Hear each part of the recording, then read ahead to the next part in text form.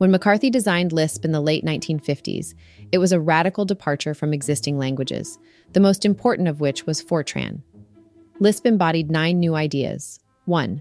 Conditionals. A conditional is an if-then-else construct. We take these for granted now. They were invented by McCarthy in the course of developing Lisp. Fortran at that time only had a conditional goto, closely based on the branch instruction in the underlying hardware. McCarthy, who was on the ALGOL committee, got conditionals into ALGOL, whence they spread to most other languages. 2. A function type. In Lisp, functions are first-class objects. They're a data type, just like integers, strings, etc., and have a literal representation, can be stored in variables, can be passed as arguments, and so on. 3. Recursion. Recursion existed as a mathematical concept before Lisp, of course, but Lisp was the first programming language to support it. It's arguably implicit in making functions first-class objects. 4. A new concept of variables. In Lisp, all variables are effectively pointers. Values are what have types, not variables, and assigning or binding variables means copying pointers, not what they point to. 5. Garbage collection. 6. Programs composed of expressions. Lisp programs are trees of expressions, each of which returns a value. In some Lisps, expressions can return multiple values. This is in contrast to Fortran and most succeeding languages, which distinguish between expressions and statements. It was natural to have this distinction in Fortran because, not surprisingly, in a language where the input format was punched cards, the language was line-oriented.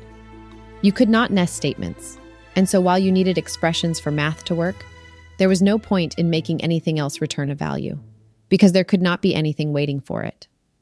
This limitation went away with the arrival of block-structured languages, but by then it was too late. The distinction between expressions and statements was entrenched. It spread from Fortran into ALGOL and thence to both their descendants. When a language is made entirely of expressions, you can compose expressions however you want. You can say either, using arc syntax, if foo =sign x1 =sign x2, or =sign x if foo12, 7.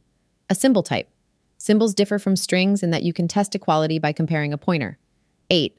A notation for code using trees of symbols. 9. The whole language always available.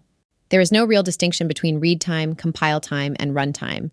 You can compile or run code while reading, read or run code while compiling, and read or compile code at runtime.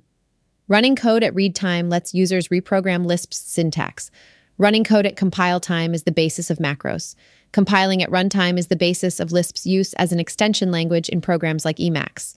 And reading at runtime enables programs to communicate using S expressions, an idea recently reinvented as XML. When Lisp was first invented, all these ideas were far removed from ordinary programming practice, which was dictated largely by the hardware available in the late 1950s. Over time, the default language, embodied in a succession of popular languages, has gradually evolved toward Lisp. 1, 5 are now widespread. 6 is starting to appear in the mainstream. Python has a form of 7, though there doesn't seem to be any syntax for it. 8, which, with 9, is what makes Lisp macros possible, is so far still unique to Lisp, perhaps because A, it requires those parents or something just as bad, and B, if you add that final increment of power, you can no longer claim to have invented a new language, but only to have designed a new dialect of Lisp. Though useful to present-day programmers, it's strange to describe Lisp in terms of its variation from the random expedients other languages adopted. That was not probably how McCarthy thought of it. Lisp wasn't designed to fix the mistakes in Fortran. It came about more as the byproduct of an attempt to axiomatize computation.